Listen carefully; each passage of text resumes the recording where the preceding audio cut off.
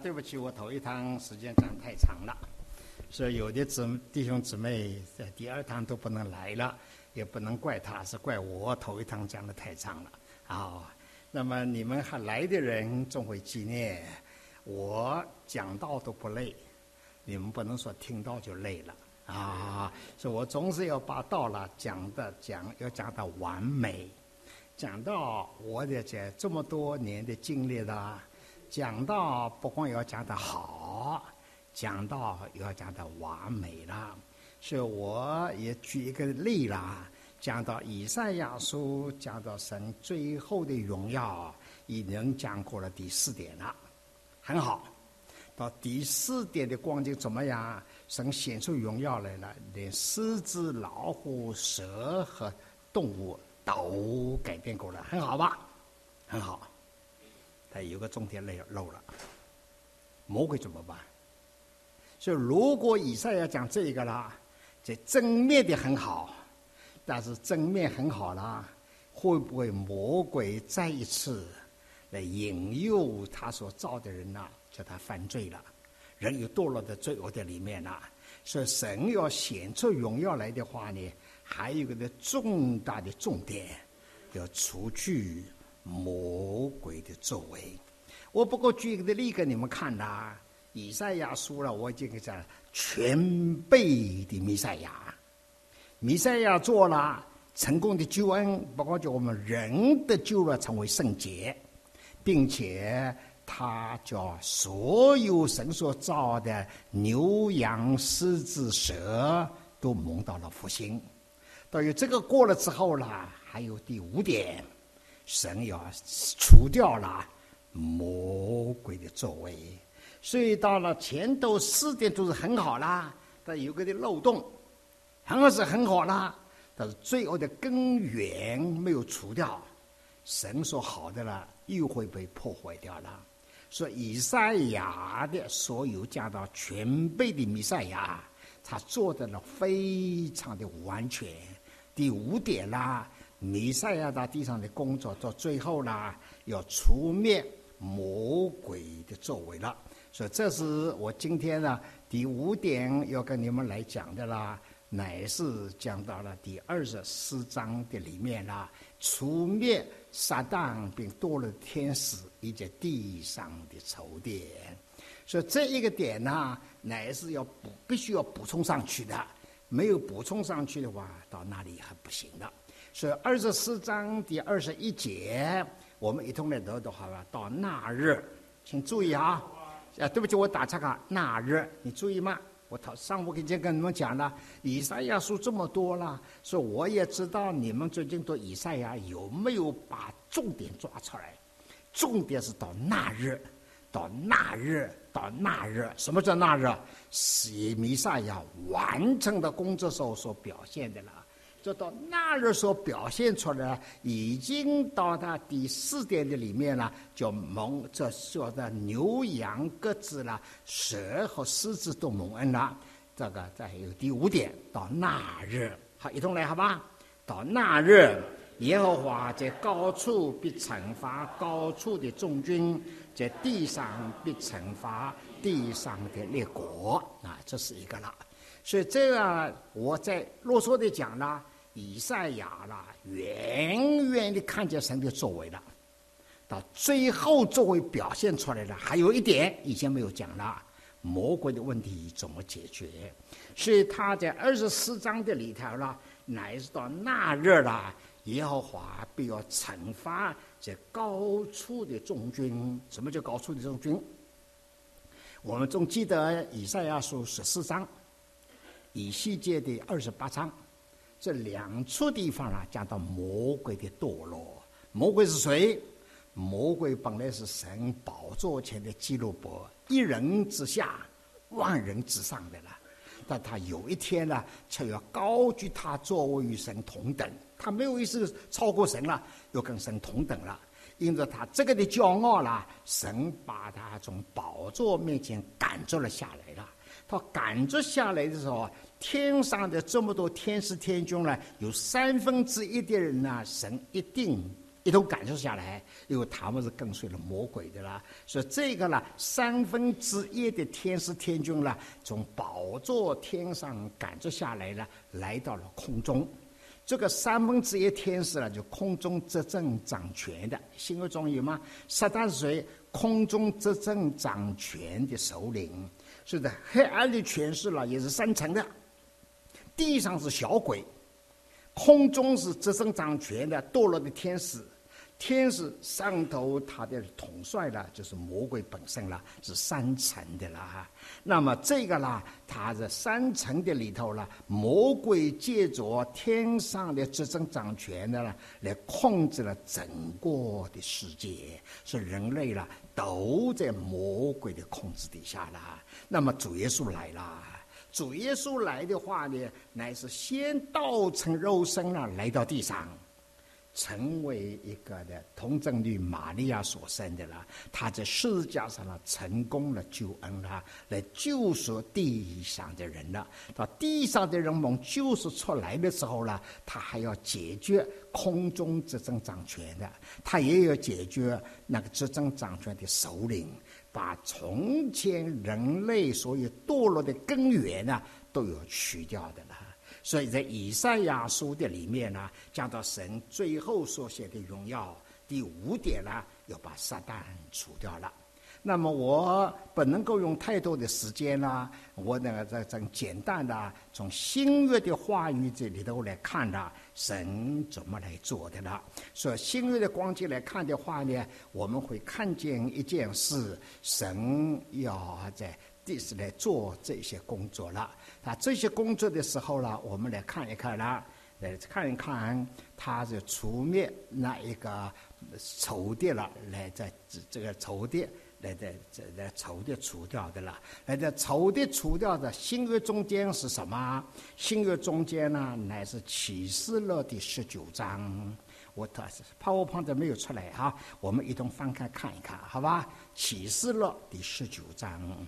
所以我要向弟兄姊妹了，我不知道你们启示录读了怎么样的啦。启示录是全部圣经的总结，乃是神呐，从马太福音、4福音啊，再讲到保罗书信了，讲到耶稣基督的作为完成的时候啦，他的表现，他的工作都在启示录的里面了。而启示录里面呢，到19章的里面呢，我们来看到啥？我们看到第11节，我观看见天开了，有一匹白马，骑在马上的称为诚信真实，他审判征战都按照公义，他的眼睛如火焰，他头上戴着许多的冠冕，又有写着的名，就是他自己没有人知道。他穿着沾了血的衣服，他的名成为神知道。这谁？乃是从死里的复活的耶稣基督。所以他呢，身上穿着沾了血的那个的衣服，乃是说明他曾经在十字架上为人流血了。但流血是这样死了，他从死里头复活了，已经升上了高天了，坐在至大者的右边。所以他坐在至大的右边了，身上仍然穿着沾了血的那个衣服，说明他曾经在十字架上了为人类流血的了。而这样的话呢，他照神的工作到地上完成的时候呢，他也要解决个基本的问题，来胜过魔鬼的权势。这个权势不胜过的话呢，世界呢还不能够得到安宁。所以他是称为诚实见证的，他头上戴着好多的冠冕呢，那么他从天上来要与魔鬼的征战。请大家注意好吧，14节，在天上的中军骑着白马，穿着细麻布，又白又洁，跟随他。请大家记得，到耶稣基督了，到最后完成工作了，要除灭魔鬼的作为。他不是一个人除灭的，那是他要来征战的时候，有一帮的军人呢跟着他的。这一帮的军人跟着他是什么？也骑着白马，穿着细麻布，又白又洁的。那我简单跟你们讲，这一个呢，骑着白马，穿着细麻布，又白又洁的，这个是谁？这就是启示了第2章、第3章了7个教会中间的得胜者，他完成了他的工作了，就蒙恩了。到地上建立起教会来了，好多人信主，信主了，并不一定得胜，都有魔鬼啦，有做不同的做法啦，叫基督徒堕落下来了。所以每一个教会啦，有每一个教会的形态，每一个教会的形态发现的时候啊，大部分人啊都失败了。但是所以嘛，启示录2章3章里头，神呼召得胜者的啦，是胜过他所在的教会中间普遍堕落的因素了。那这一批得胜者汇集起来了，到最后啦，那是跟着耶稣基督来与撒旦征战的。所以最后呢，要除灭撒旦的那个作为，不是靠着耶稣基督一个人来除灭的，乃是耶稣基督率领着一帮得胜者一同来除灭的了。所以弟兄姊妹啦，我们都知道我们蒙恩了，当我们蒙恩有心来侍奉神，我们发现啦，人类都被撒旦所霸占的。所以我们呢，要从撒旦手中呢，把人类就抢救了出来了。我们来传福音，这是我们传福音，这抢救了。还有多少人在魔鬼的作为的里面了？所以说最后了，我们要除灭魔鬼的作为。这个魔鬼的作为怎么除灭？靠着我们的力量是不够的，只有那个复活坐在高天宝座上基督才能够除灭了。这是很稀奇一件事，神的耶稣基督要除灭魔鬼作为的，不是他一个人除灭了，是有一帮得胜者跟他一同来除灭的。所以我读圣经有好多问题，为什么缘故救恩啊是他一个人承担的？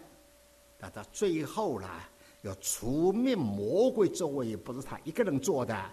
乃是一般呢，他拯救人的里面呢，有一些失败者，完了没有果效，而每一个教会中间有得胜者是少数的，跟随基督的啦，他耶稣基督领着这个得胜者啦，一同跟魔鬼来征战了，最后把魔鬼除灭的啦。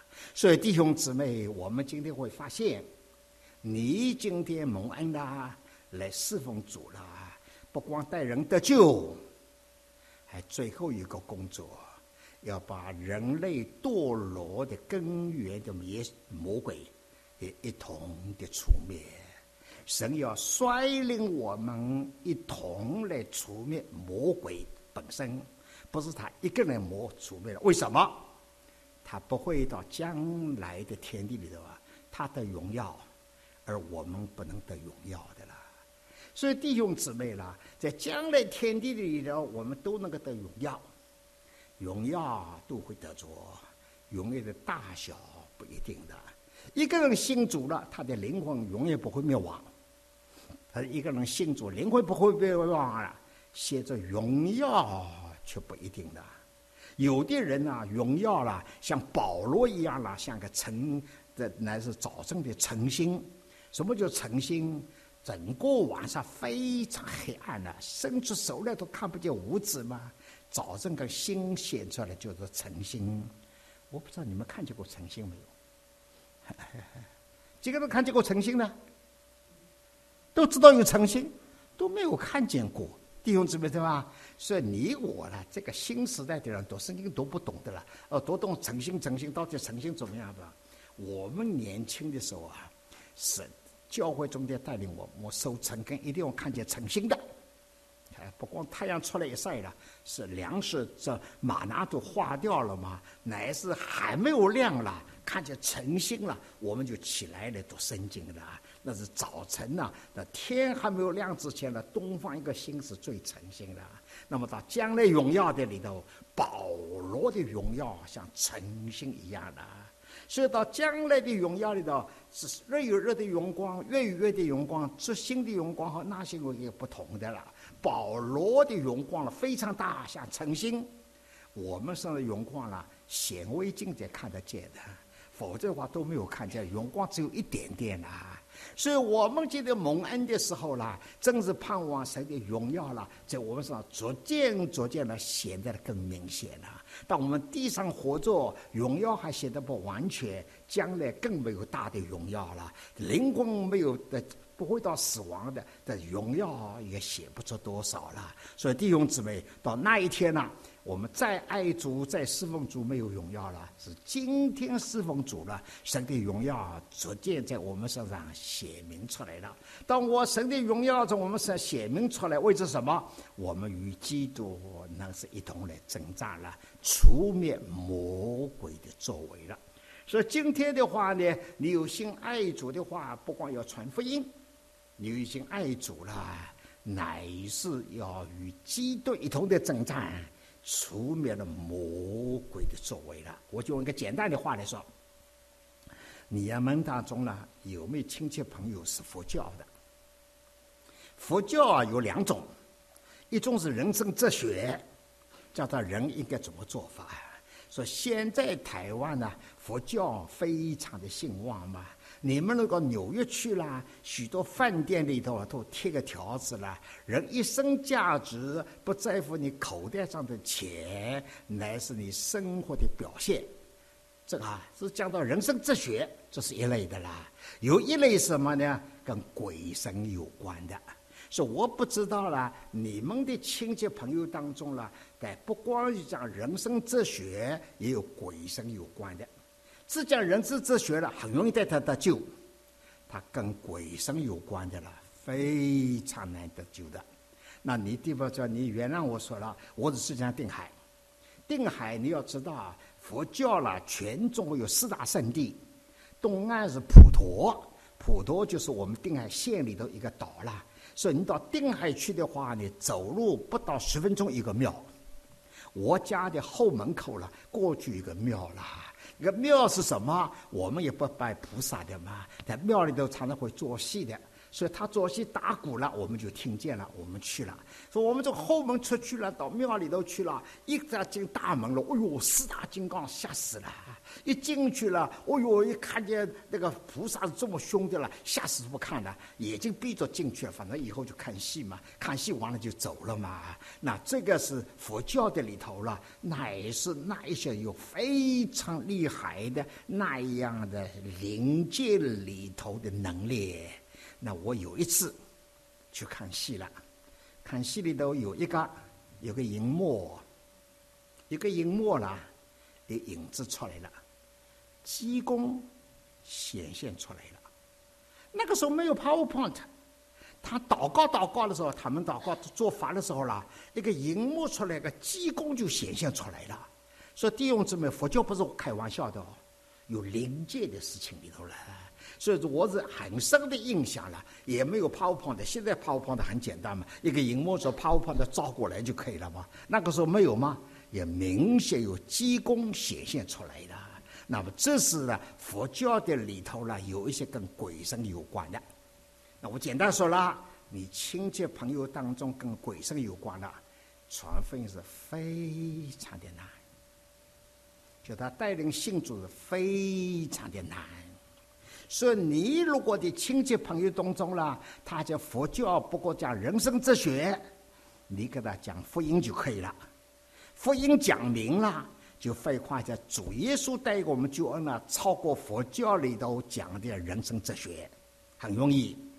他如果跟鬼神有关的，再讲他也不受感动的。那我简单跟你们讲了，如果你的亲戚朋友跟灵界有关的，怎么带他得救？要为着他祷告。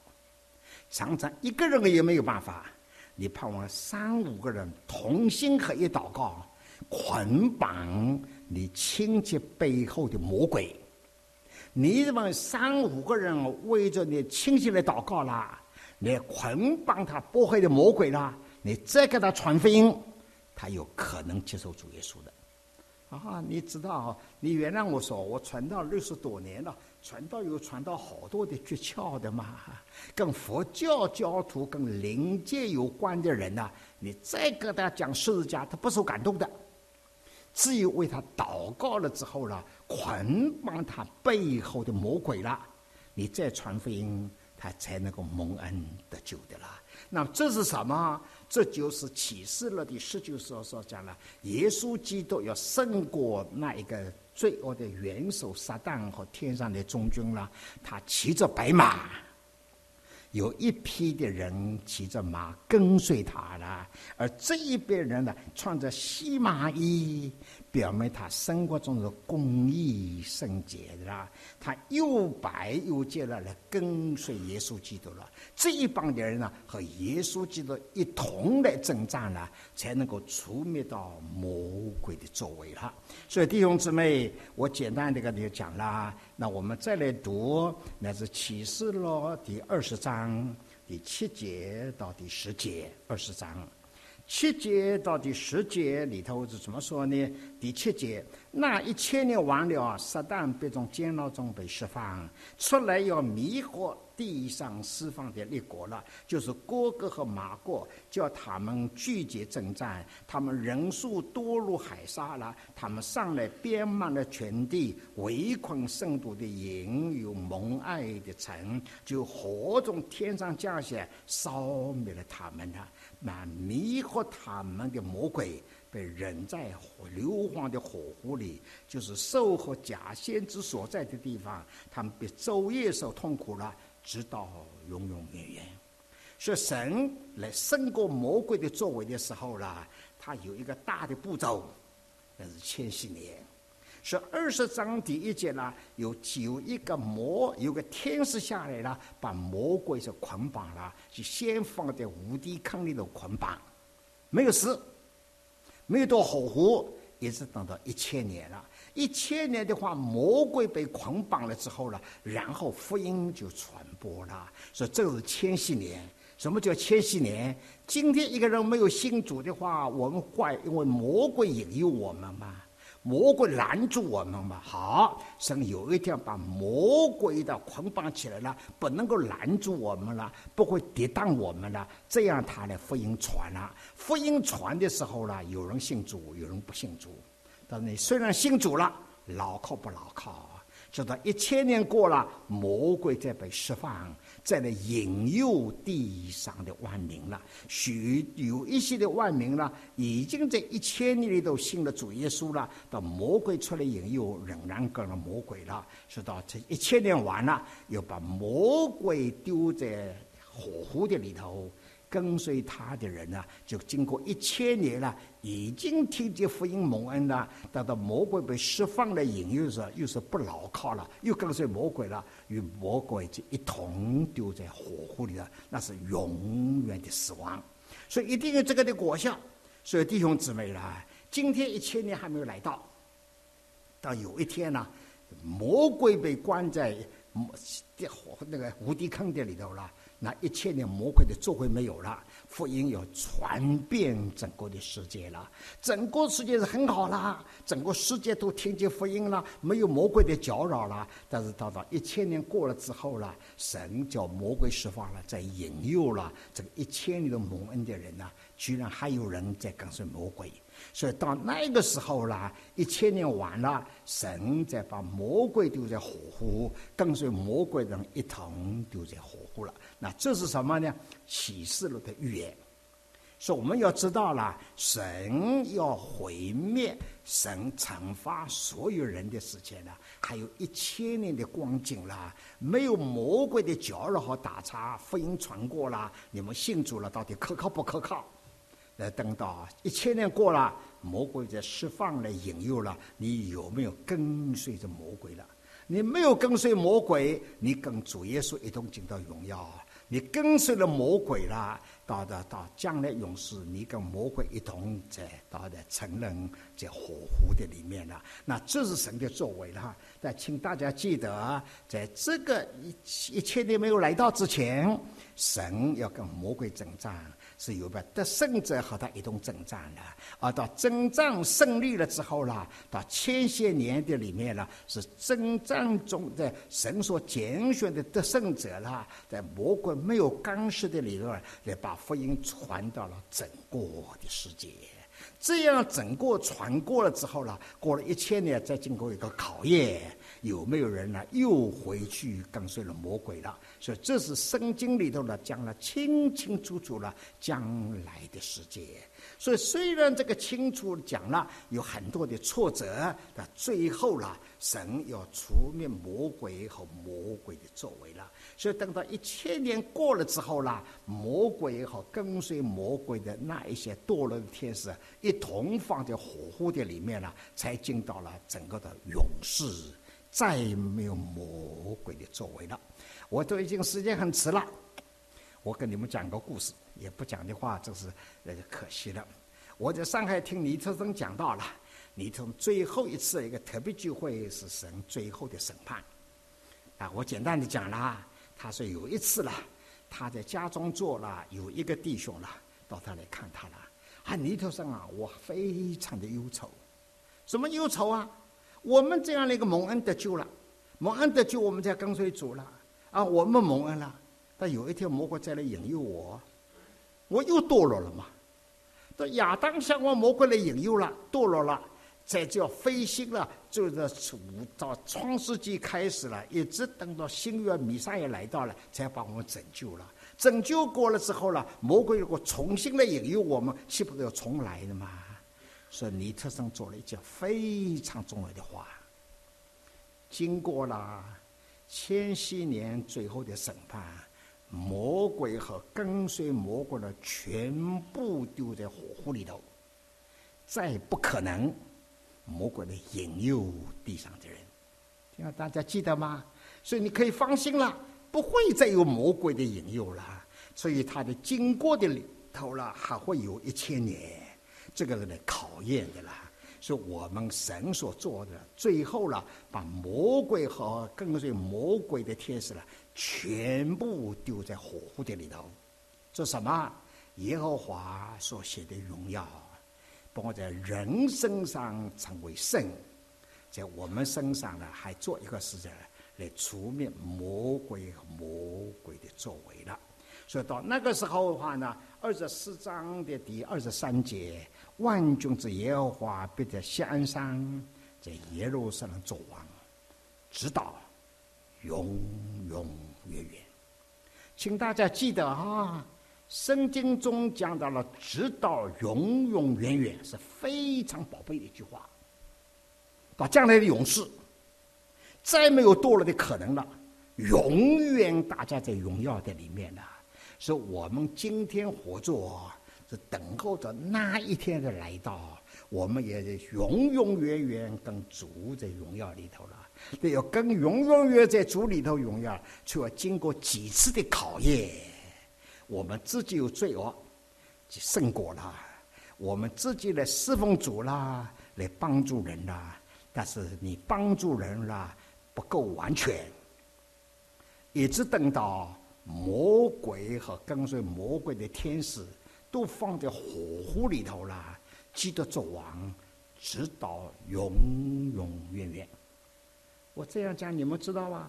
直到永远永永远远这句话是非常的宝贵了，是基本的解决了。那么这个解决了之后呢，第5点乃是在35章。35章嘛，他那里怎么说呢？旷野和干旱之地、沙漠必全然改变了。那么他这圣经节里头35章第1节，旷野和干旱之地必人欢喜，沙漠也必快乐，又像玫瑰开花。我都已经跟你们讲了，以赛亚呢是文学非常好。他常常用他高的那个文学来讲明出来了。他怎么讲明出来？旷野和干旱之地必人欢喜。我不知道你们遇见过旷野没有？你们遇见过沙漠之地没有？我虽然圣经都读了有旷野，在地上造片旷野都没有经过。我们有一年啊，我内人和我呢一同参加美国一个观光团到以色列，40个人去的。40个人去过了之后呢，有20个人要到埃及去，所以我们报名了参加埃及。他有一个小的巴士到埃及去了，经过苏伊士运河。苏伊士运河经过之后呢，才看见什么叫做旷野，什么叫沙漠。一大片啊，不光没有树啊，连草都没有的啦。这个感受就不一样了。所以我多次劝弟兄姊妹啦，你们有钱啊，不要到欧洲去旅行，先去到以色列嘛。你有钱到欧洲去旅行，不到以色列，表明你不爱主。你有爱主的话呢，先到以色列去看看嘛，看看主耶稣传到地方，教导说的，你对圣经才能够了解了。所以我们到旷野和沙漠之地了，真是会看见了。他再有一句话啦，他怎么说？他说沙漠也比快乐，又像玫瑰开花。你不懂得植物，你不懂得水仙花。在污秽的泥土里头长大的玫瑰花，一定要非常好的土壤里头长开花的。所以不是好的土壤呢，玫瑰不能开花的。所以你呀，如果对这种花没有兴趣，你读圣经还不懂得的。你读了圣经讲到说，沙漠也比快乐，又像玫瑰开花了，这是了不起一件事。到一个地步了，叫沙漠都什么像玫瑰开花了，意思什么？把整个土壤都改变了，整个环境都改变了，而玫瑰的荣耀显明出来。这指明什么？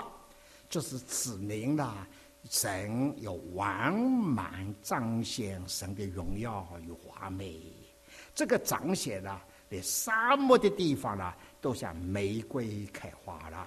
所以，然后耶和华的荣耀和华美，它是必开花茂盛，乐上加乐，而且欢呼。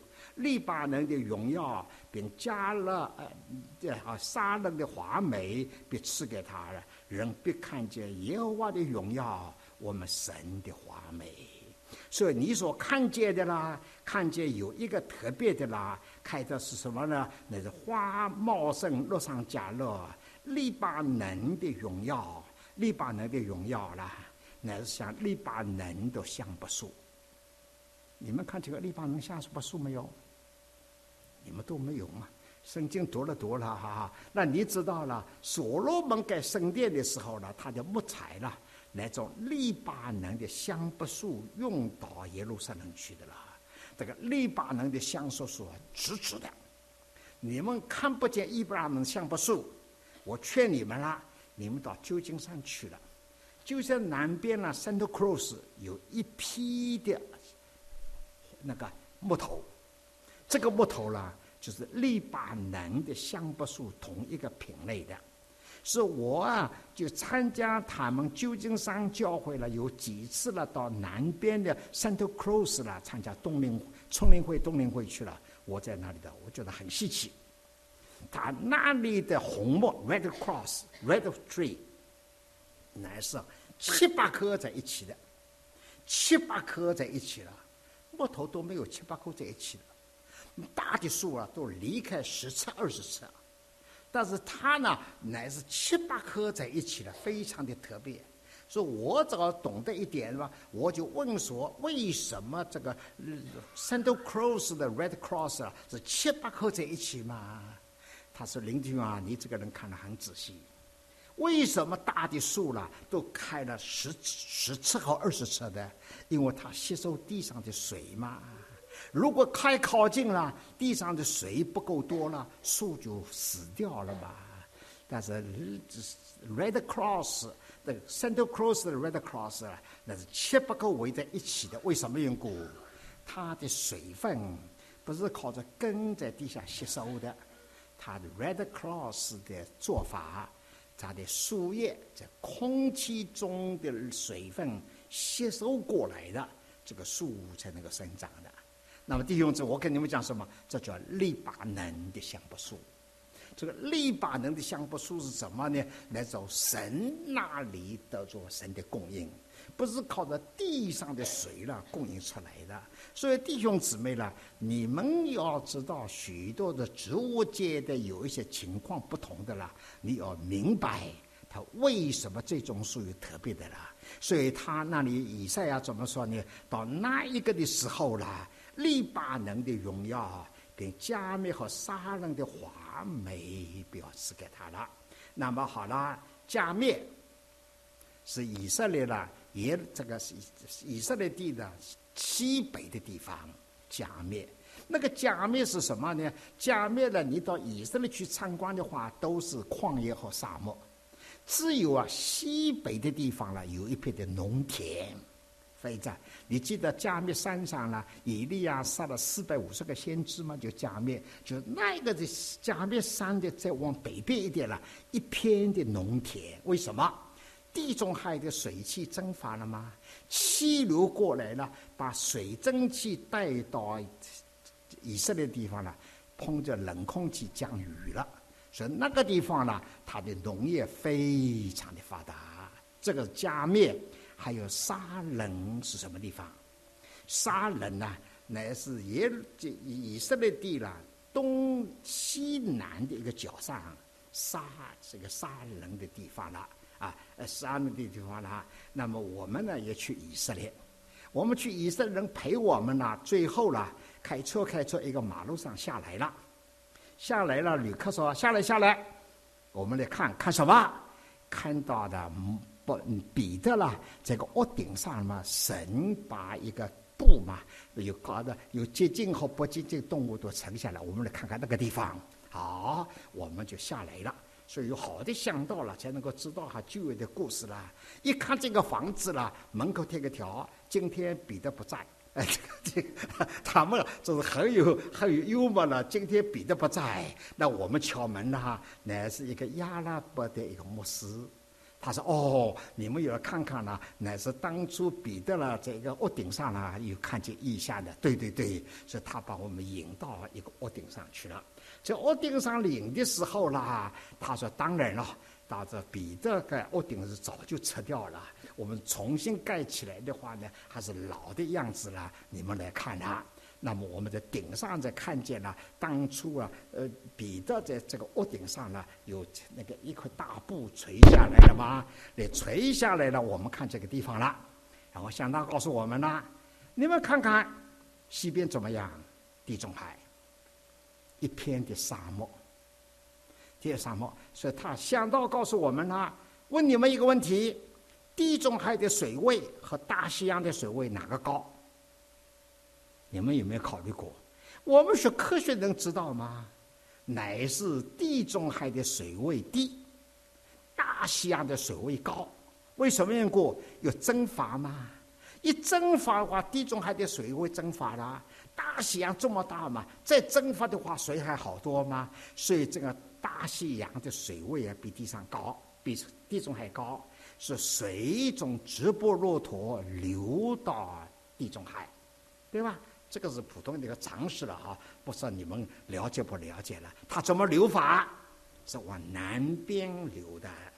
南边流过来的时候呢，南边呢就是非洲的北边都是沙漠地带，所以它流过来的时候，带着非洲北边的沙啦，到的沙冷地方弯过去往北边流了，所以它带上的沙啦。经过了弯到沙冷的时候呢，沙漠就沙就沉淀下来了，所以沙冷的地方呢，一片的都是一些地毯海滩一样的了，都是的沙沉淀下来了。那有什么分别？在沙漠的地方呢，没有玫瑰花，玫瑰花必须有非常好的土壤嘛，才能够开花的嘛。所以他就是想到告诉我们啦，那是那个以赛亚书里头啦，必像沙人的华美，这个四围啦都是非常旷野的那个沙漠的地带，不像那个水仙花，污秽的地方都能够开花的了，乃至在沙漠地带了，像玫瑰开花了。所以这些东西了，你如果文学不好了，你真不知道以赛亚讲什么。你要看见以赛描写是什么，借着神的创造，借着以赛亚啦对文学的造诣啦，来讲到了将来神叫全地啦，就像沙漠开花一样的啦。所以这样的话呢，就沙漠的里头被赐给他了，看见神的荣美。但他最后说，不是神的荣美，那是我们神的荣美。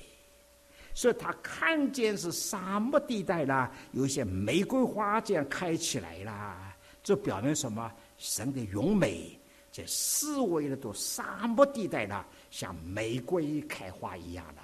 所以这表明什么？神的工作完成了，地上再没有沙漠了，所有的全地啦都能够彰显出神的荣耀来。我不知道我这样讲你们领会了有多少，所以我盼望啦，你们最近在读以赛亚嘛，慢慢读，要看参考书，要好好去研究他用的词句是什么。你先要知道他当初的背景是什么，你再来看到他用的词句所代表是什么，你以赛亚才读得懂了。那么弟兄姊妹，我只能够停在这里了，已经耽误你们的时间了。所以这是以赛亚看见什么？到弥赛亚来到地上做工者，最后所显的啦，不光是第4点的蒙恩的都成为圣，第5点啦，所有的狮子、老虎、蛇都改变过来了。到了最后一点，耶和华的荣耀来叫沙漠地带啦，都像玫瑰开花一样了。说神的工作完成过来了。所以弟兄姊妹啦，我再三跟你们讲了，对以赛亚书不容易。以赛亚说你必须有了以赛亚的那个心胸广大，你必须在有以赛亚所用的文词上呢，非常的优美了，你把以赛亚书了才能够得到明白。那弟兄姊妹，我盼望这样讲的话呢，叫你们明白。我不光盼望叫你们明白，我心中有一个打算，吊你们胃口。读圣经这么容易的，要好好的读的啦。那最后了，我只用1分钟跟你们讲啦，你们要参加7月份1号到4号我们纽约黎明精神会。其实我这一次跟你们讲的耶和华最后的荣耀，我纽约黎明今后一个专题讲过了，一个专题不是主题讲的了。我一共呢乃是讲6次讲的，才能够讲得明白。你们这里讲到4次，所以盼望你们今年7月1号到4号了，你们没有报名的，快报名好吧，不要失去这个机会了。你们的一样是夏令会了，像我们纽约黎明精神会的内容啊，你们难得一个聚会中间能够听见的，叫你们特别蒙恩久的，叫我中有侍奉的人呢，再得到更深的一种造就啊！主恩待你们，我们低头祷告。主耶稣，我们谢谢你，你是做工直到如今的主。我们虽然以往已经蒙恩了，你也带领我们，就我们在你面前明白你的宝血是成功，就我们得到称义。你也借着你所赐给我们的生命了，在我们生活上，在我们的人生为人上显出你的荣美。我们谢谢你，你不光以往恩待我们，不光今天恩待我们，你并且恩待我们有前头一个目标啦，叫我们到将来进到永世的里面啦，也能够一同显出你的荣美来。